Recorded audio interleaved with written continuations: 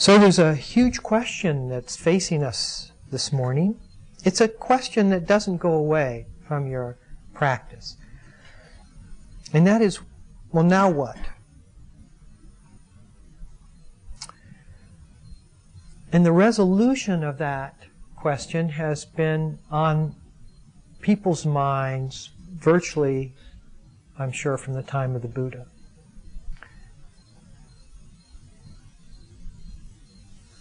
It seems like there's too much out there to get it together. I can't get it together. There's too much out there. I need to go be a nun. Well, for most of us, that isn't the appropriate lifestyle. For some, for one, for I don't know how many, it may be, but for most of us, it's not the appropriate lifestyle to cloister our life. And at some point, a cloistered life feels just like that, a cloistered life. And presence doesn't cloister itself.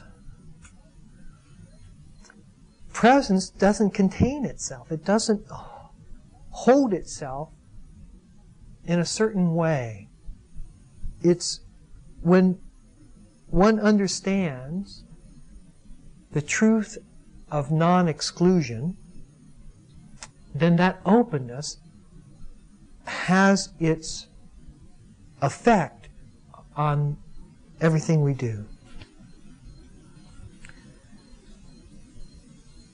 But there are times in which seclusion and cloistered living is the appropriate thing, like this weekend. Coming and taking some time and generating that sense of self-reflection, looking at the events of the last year and reflecting upon one's own life in relationship to those events, and where is the terror in me, the terrorism in me? Because if there's terror, it's only a short step to terrorism.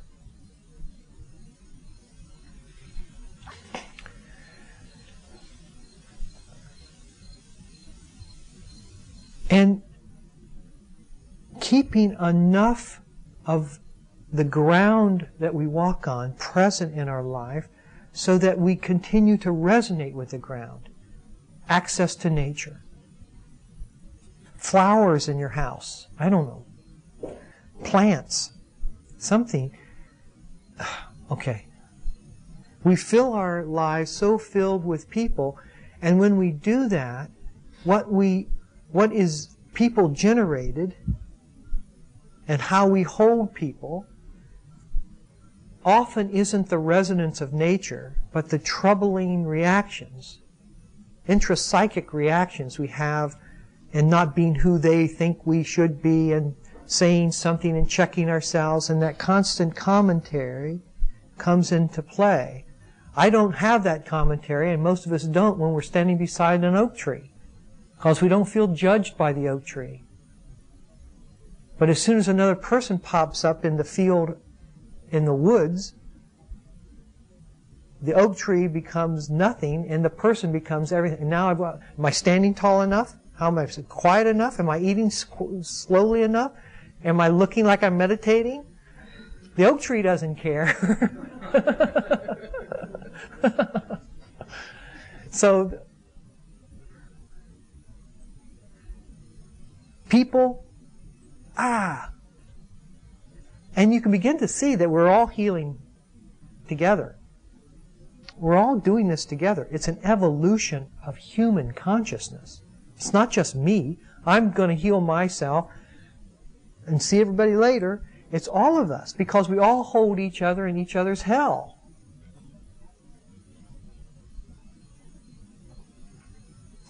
And unless we all heal together, I don't think it's possible, because the sense of safety is so important, and we can't find that safety when there's the kind of manipulation and exploitation that's going on in the world. And so, for a long time, we seek out that safety within the pockets of known people. You live with someone for a while, and you know and if they really are committed to change, Suddenly they don't want to harm anymore. There's a basic change in consciousness. The fundamental shift in consciousness when one is securely on a spiritual path in growth. I don't want to hurt anymore. I don't want to hurt. I don't want to harm. And then the understanding of what that means, both within one's psyche and interpersonally, becomes the path.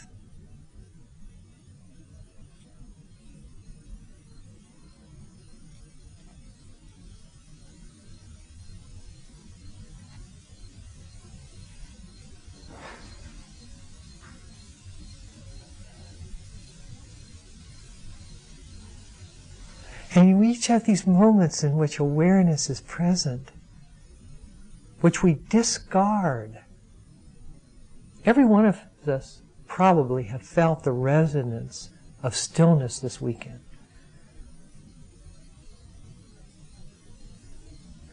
But it's felt from the positionality of self. Well, that was interesting. I've got to go back and get that again. Wonder how that experience arose.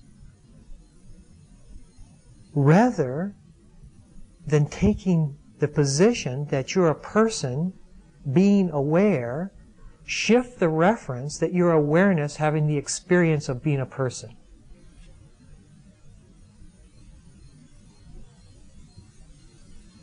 And that your natural state is the state of awareness. And that this personness comes in when there's something functional to do in life. But the person doesn't have to be aware. Awareness just has to be allowed to flower because it's covered by the person. The person is the shade on the window that keeps the sun from coming in. And so when we're in those moments of awareness, let your selfhood be secondary to that sense of awareness itself. And the more we live embodying the presence of awareness,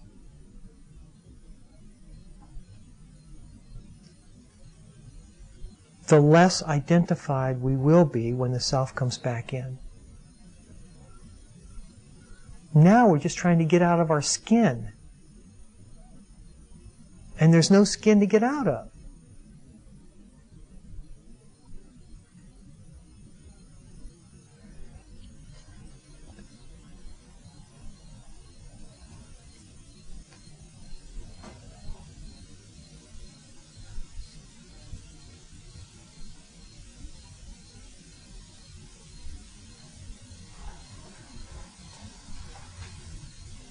So what's the way? How do we do this?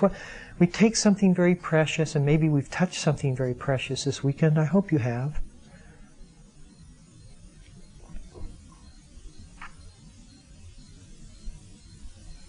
And if it's been seen for what it is, it will take its proper place on your mantle, which is first place. It'll be your prize trophy. And the cultivation of that will be what the direction that you want your life to take.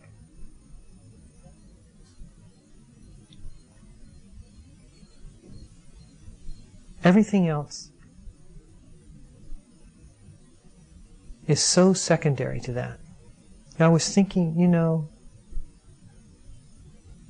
in the blip of the evolutionary calendar, just to say a mere 100,000 years, all works of life, all buildings, everything we have constructed, everything that we have said, perhaps the earth itself, will be no more. What good would it have done? On a blip in the evolutionary, all the things that we put so much worth and stake into it, gone into the vacuum of space.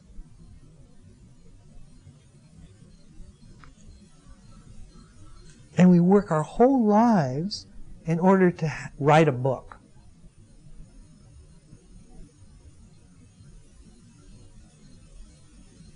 paint a picture. And if we don't allow our heart to come in, if our heart, what has our life been about?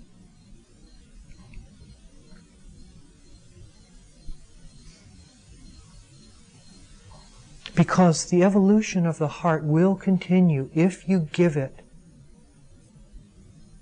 the right attention.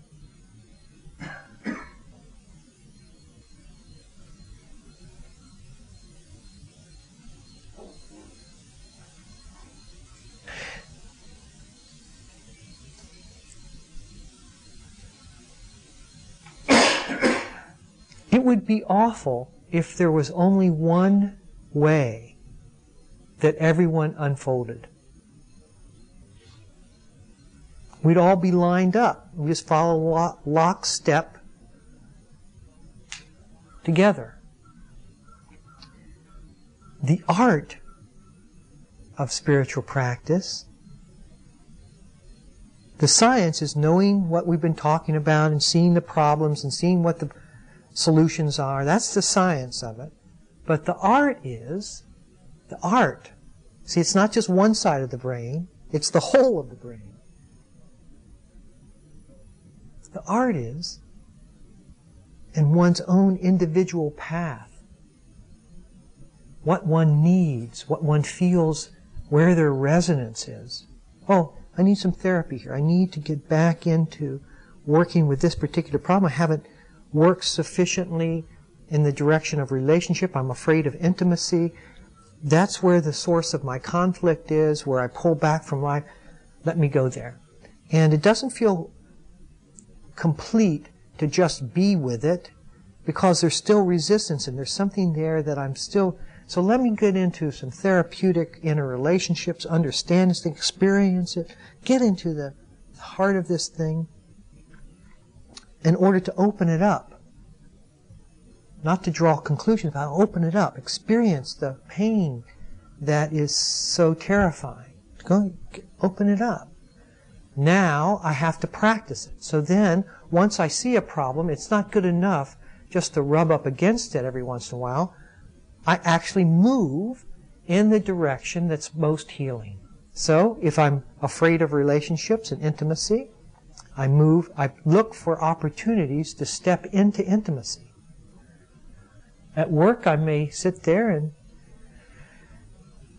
divulge some personal life where I've held myself so resonant in that way. Okay. Yeah, I had a hard time. Yeah, I'm having a hard time. Just something to move, to exercise that muscle. The muscles need to be exercised.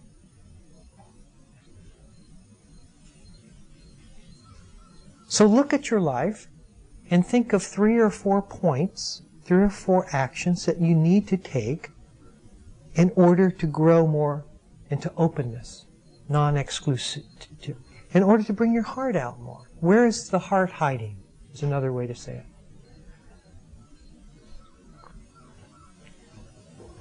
Okay, so that's it, okay? Intimacy. I get very reactive when I'm da-da-da-da. Whatever it may be. Where's the pain body showing itself?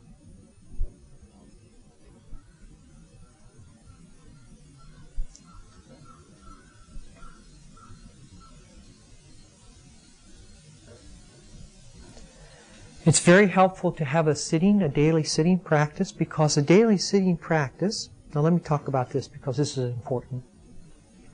A daily sitting practice orients ourselves to the right way to view ourselves in the world. When we're sitting, it's not so much volition, is it? I've got to get rid of this, and out goes that, and it's really the opposite of that. It's receptivity. You're just hanging out with what is going on, being aware of what's going on. So the sense of volition or self is in abeyance. The sense of life or awareness is being maximized. And you're seeing that life goes on for the 45 minutes or however long you're sitting. You know, the grass grows and the birds sing. It doesn't need so much of my interference. Another thing, very important, is happening while we're sitting. We're aligning ourselves with the right view of life. And this is a very important thing. In the Eightfold Path, wise view is the banner, the first step, the banner step of all the next 7 steps. It's the sense of being connected. When we're meditating, we're the most connected we probably are in any part of our day. Because we're just receiving things. It's just the intimacy. The softness of heart is there. The intimacy is there. And therefore, the awareness is there. Therefore, life is right there with us. See, we're not trying to distance ourselves like looking through a telescope. We're not trying to, with the wrong end of binoculars, we're trying to bring it in, because it's the sense of distance that is the problem. And when we relinquish our resistance, life pours in through the hole that we've created. Pours in and pours out. And the whole thing. So, when I'm sitting, I'm very close to that.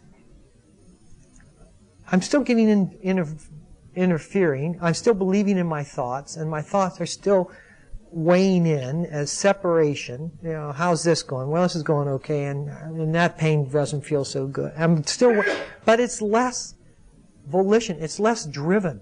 It's more receiving. This is the old stuff that's coming up, not new stuff that's being created. It's where you put your energy, and the energy is coming back at you, but you're not out there creating more volition, right? Okay, so at that point, wise view is beginning to be felt and viewed. You get a sense of that. So when you come out of the meditation, don't hurry yourself out of that view. Let your eyes be soft. Let your heart be soft, and just move around from that sense of softness a little bit. If you can give yourself some time to make breakfast and just do things at a time in that very simple way, to cultivate that sense of softness and wise view, just being connected with things. That sense of connectedness is the avenue, the road that we travel towards being awake. So, anything that intersects that sense of connectedness, that road of connectedness, if I find myself taking the intersection and turning right or turning left, I'm out. I'm off the main path. And believe me, we take a step and then we're off the main path. We take another step, we constantly find ourselves, for most of us, constantly find ourselves off the main purpose that we want our life to be about, which is connecting. So we have to use the warning lights. Okay, I'm on the road of connection. And now, here comes anger. So I take a right with anger. And I say, God, this doesn't feel like connection to me. This doesn't feel like connection. So then we say, okay, anger isn't connection. What's anger do? Anything that divides, we're going to be in pain with. Anger, fear, irritation, annoyance, impatience, all those things are divisive ways that we feel them. We feel pain. So pain is the indication that we've taken a left or a right turn. Now, if we use the pain properly, we can get back on the road of connection. But mostly, we love the sense of power and sense of ourselves being so personified, I'm so outlined, and when I'm self-righteous by God, I'm looking down at everybody, right? It's like, we're Arnold Schwarzenegger of the Terminator 1. So we have to, I mean, there's a lot that's going on there. And it's not, when I say this, I realize that it's a long-term project. But that is painful. And at some point you go, oh, this is ridiculous. Where does this take me? Where does it take you? In 100,000 years, where is your anger going to take you?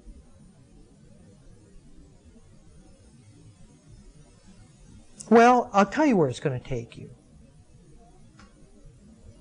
We've seen it. So I'm not going there.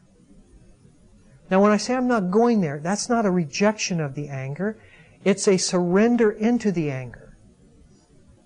Okay, let me feel it. Now, the moment we're willing to feel the anger, we're back in connection. We're back on the road of connection. See? It's only a simple movement, a simple switch away.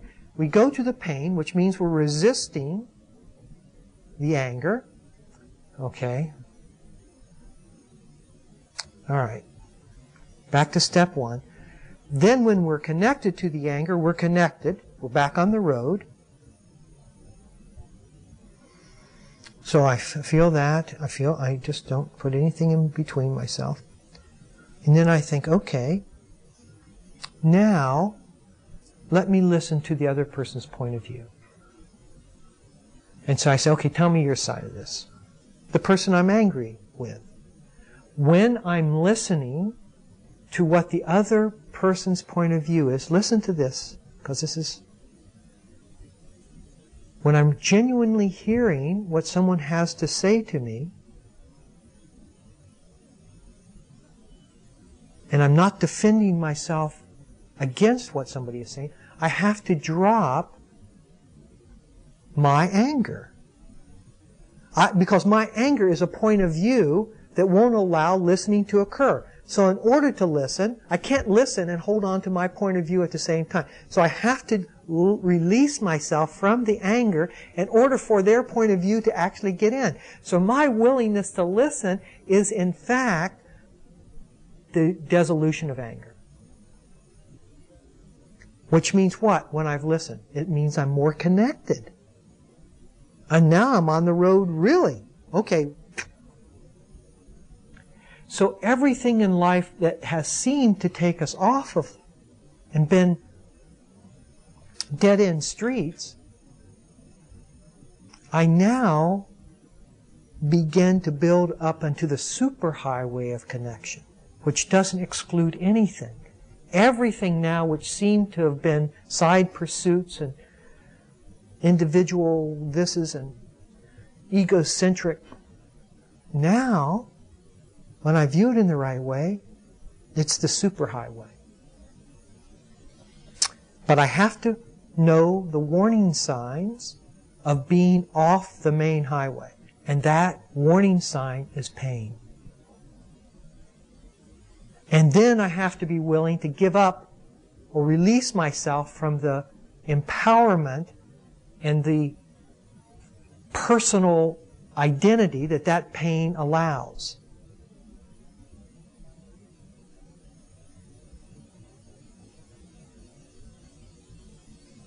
And that's very difficult to do. Because you don't want to be no one. You want to be righteous. And that's true humility. True humility. Because you can't lay claim to presence. You can't take a personal stake of identity and awareness. There's no ownership there. It's like the wind. And we have to be finished having isolated ourselves. We have to finish being separate. Meaning we have to have had a lot of suffering before we want to end it. Because those two go hand in hand.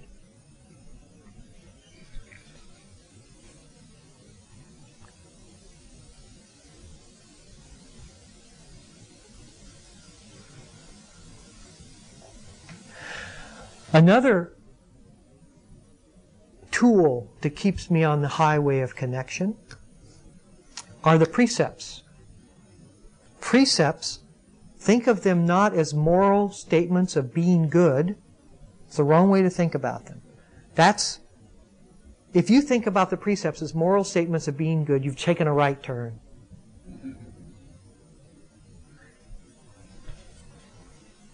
And maybe way down that highway, because you can go a long time on that one.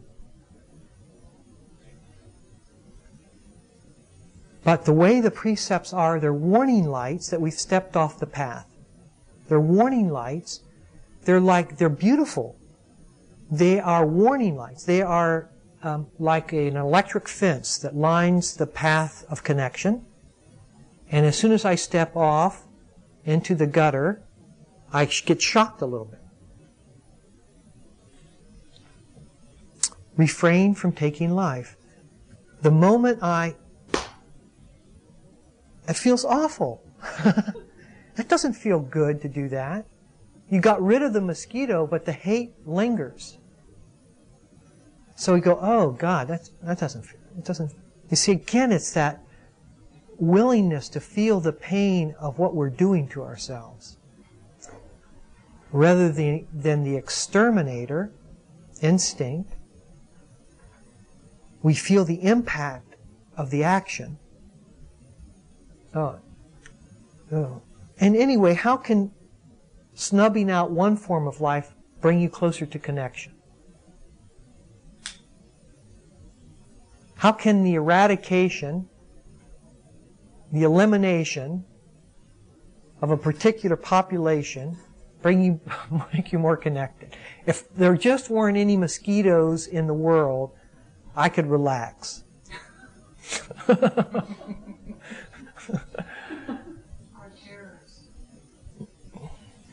Or terrorists. So to refrain from taking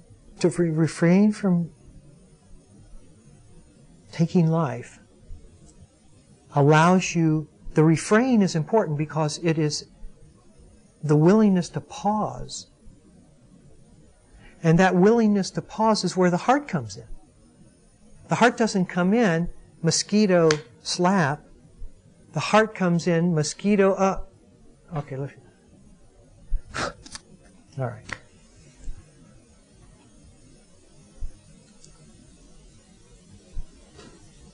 You see, the pause, presence, the pause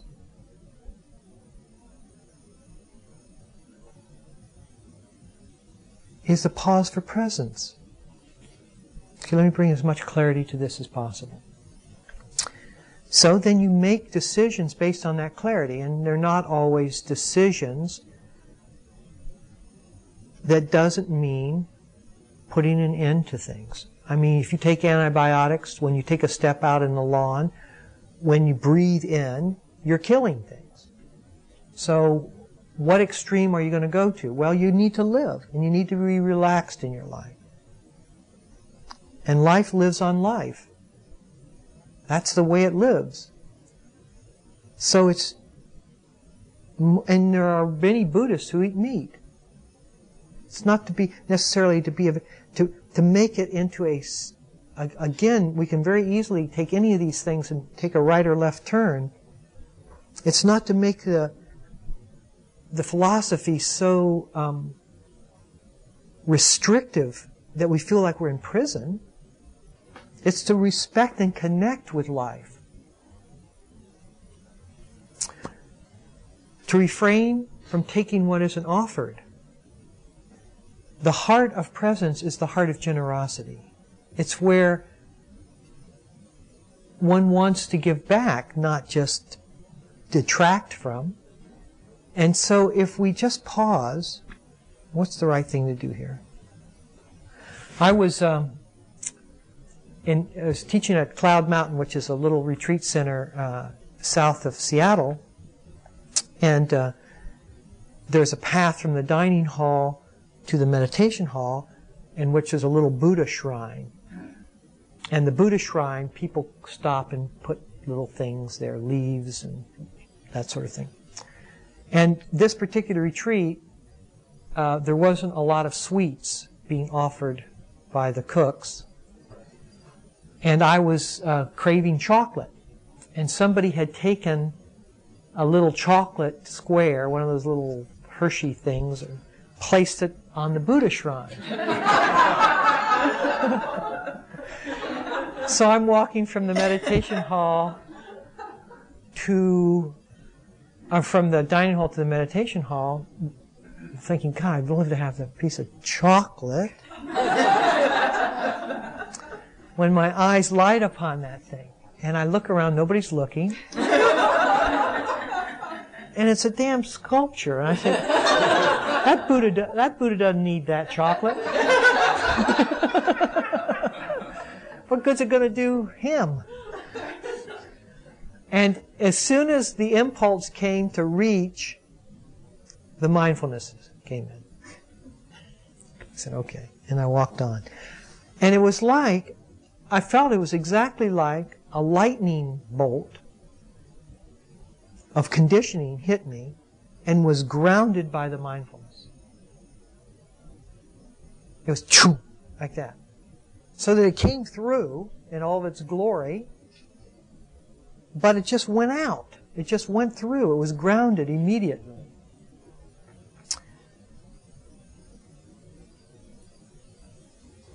Mindfulness can work for us in that way, or it can work against us. If we take it under the guise of wrong view, which is meaning that I'm separate from you, and somehow I need to get over my separation by being mindful, then mindfulness can feel like a burden that you're putting onto your life. Oh, reaching to, and inside you're going, oh, I'm so irritated by the slowness. I want to just drinking, and you're just, and it can work counterproductively because mindfulness in its heart is the spirit of the alignment of wise view, which is connectedness. And if we establish connection first, then mindfulness is automatically going to be there. You can't be connected without being aware. So get yourself under the provision of wise view through using these different things like the precepts and excursions into anger or fear. And then we just walk ourselves towards greater and greater connectedness. And the mindfulness shows us where resistances are more subtle and subtle, or more and more subtle. And so then you get more and more connected, more connected, more connected, more connected. And the mindfulness just keeps showing where it is that the boundaries, we keep placing boundaries between ourselves and things. But it has to be done under wise view and with wise intention and direction. Which way are we going here? Am I trying to make a statement of myself being mindful? I've been practicing 25 years. And I've just been practicing about myself. Is that what it's about?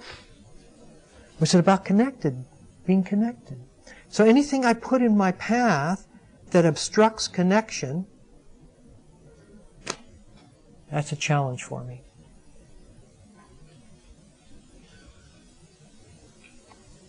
Now, one thing that has been very helpful to many people is the use of a word. So, sometime perhaps in the course of this weekend, you heard a word that resonated with you. Contentment, love, connection, awareness. It can be any word. Wholeness, presence. Doesn't matter. What does matter is that the resonance of that word is individually selected.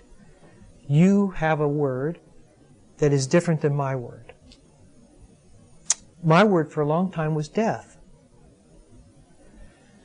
Now we can use our life, and I think this is very important for lay Buddhists. We can use that word to bring us into a sense of connectedness through that word. And because the word resonates with us, there's some excitement about having that word and some joy in using that word. So let us say it's connection. So now you just say, okay, from time to time you just drop a question into your predicament, into your situation where you feel annoyed or irritated. Where is there connection in this moment? That question is not a philosophical question that we try to discursively answer in terms of our thinking. It's like a lead weight that drops right to the bottom. It's like, where is there contentment in this moment? It takes you right to the point in which there is not contentment, in which there is resistance, and then you go, oh. And then when you bring awareness to that sense of contention, okay, accept it. Say yes to it. Now the weight continues to fall. It stops at the layer and where there's resentment because there's no contentment there. And then we say yes to it, and then it continues to fall. Right on down to the ground that we live under. And so you just can carry a word with you. In the midst of this or that, where's there contentment in this? Sometimes it's no more than just, okay, let me listen to what you're saying, Christ. You know. And sometimes it doesn't matter how deep the sinker goes. Once it hits the water, you're on the road. You're on the right avenue. Right? The right street. You're on the street of connection. Okay, what now? And sometimes it doesn't even get to the water, and we know it's not getting to the water. And then we're all right too.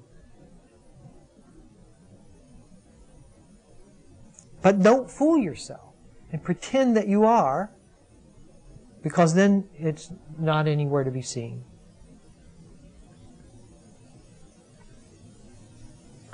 Now, I suggest this kind of work rather than going out and doing service work. Because I don't believe that all of us resonate with service work. And that we think that we should, if I'm connected, I should go out and serve the homeless. If I really had it together, I would, work for the salvation of, I don't know, the dolphins. I don't know. And that may be where your heart resonance is, but it may not be where your heart resonance is. The point is that we're doing what makes us come alive rather than what we think we should do in order to come alive.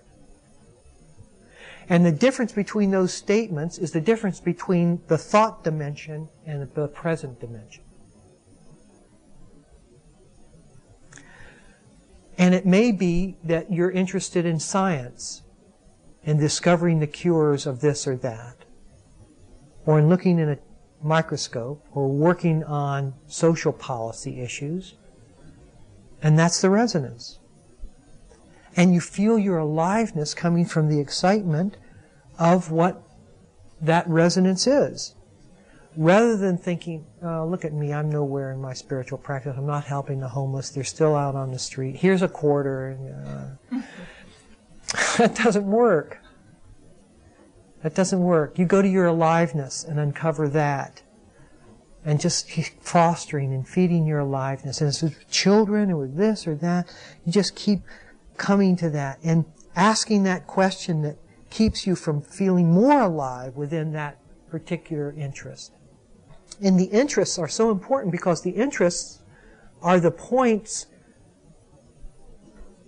in which you and life are, it's like you put your hand in taffy and then or peanut butter or something real sticky, and then you pull it out and there's like all this stickiness that stays even as you start pulling your hand away from the taffy.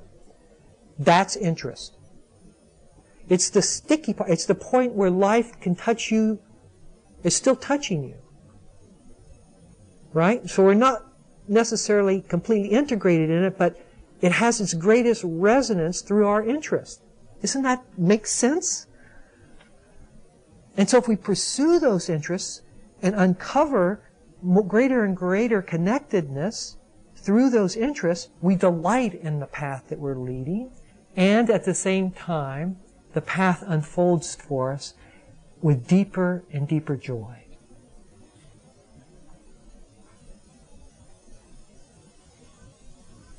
And for me, it was death. Perverse as that may seem, I said, man, I saw aliveness in death.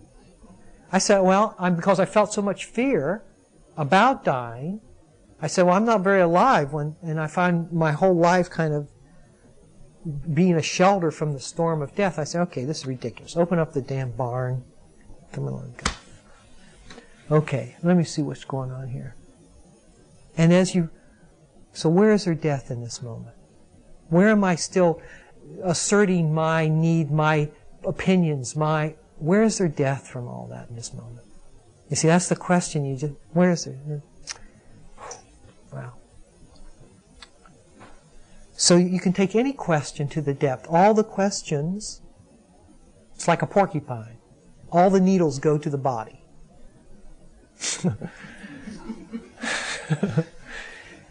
They all go. There's a central substrata of truth that your heart will find on the path of connectedness.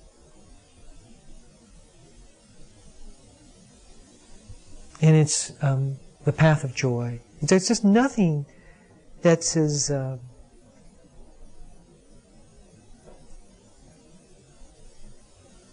interesting when you're really in the midst of your spiritual growth. Yes, difficult, painful. God, I've got to look at my damn lack of intimacy. Oh, geez, I don't want to. Okay, dear, come here.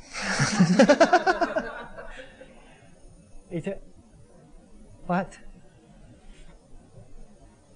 That's what it means. It means the heart begins to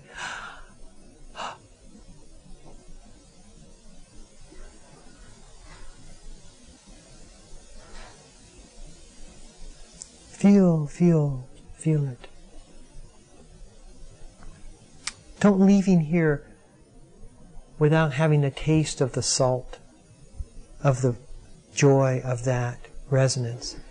And then you'll never forget it. One taste is all you need. One taste of presence. And forever your tongue will move in that direction, because the thirst will continue. The urge, the need to satiate yourself until you just come back home. And when we rest,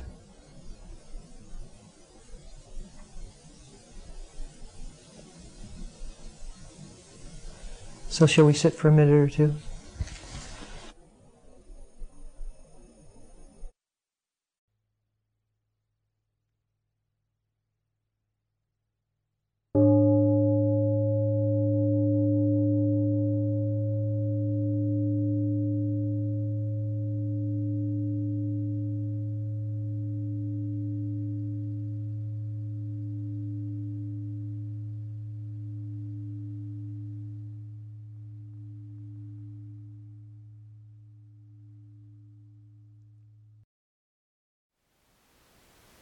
Thank you for listening. To learn how you can support the teachers and Dharma Seed, please visit dharmaseed.org/donate.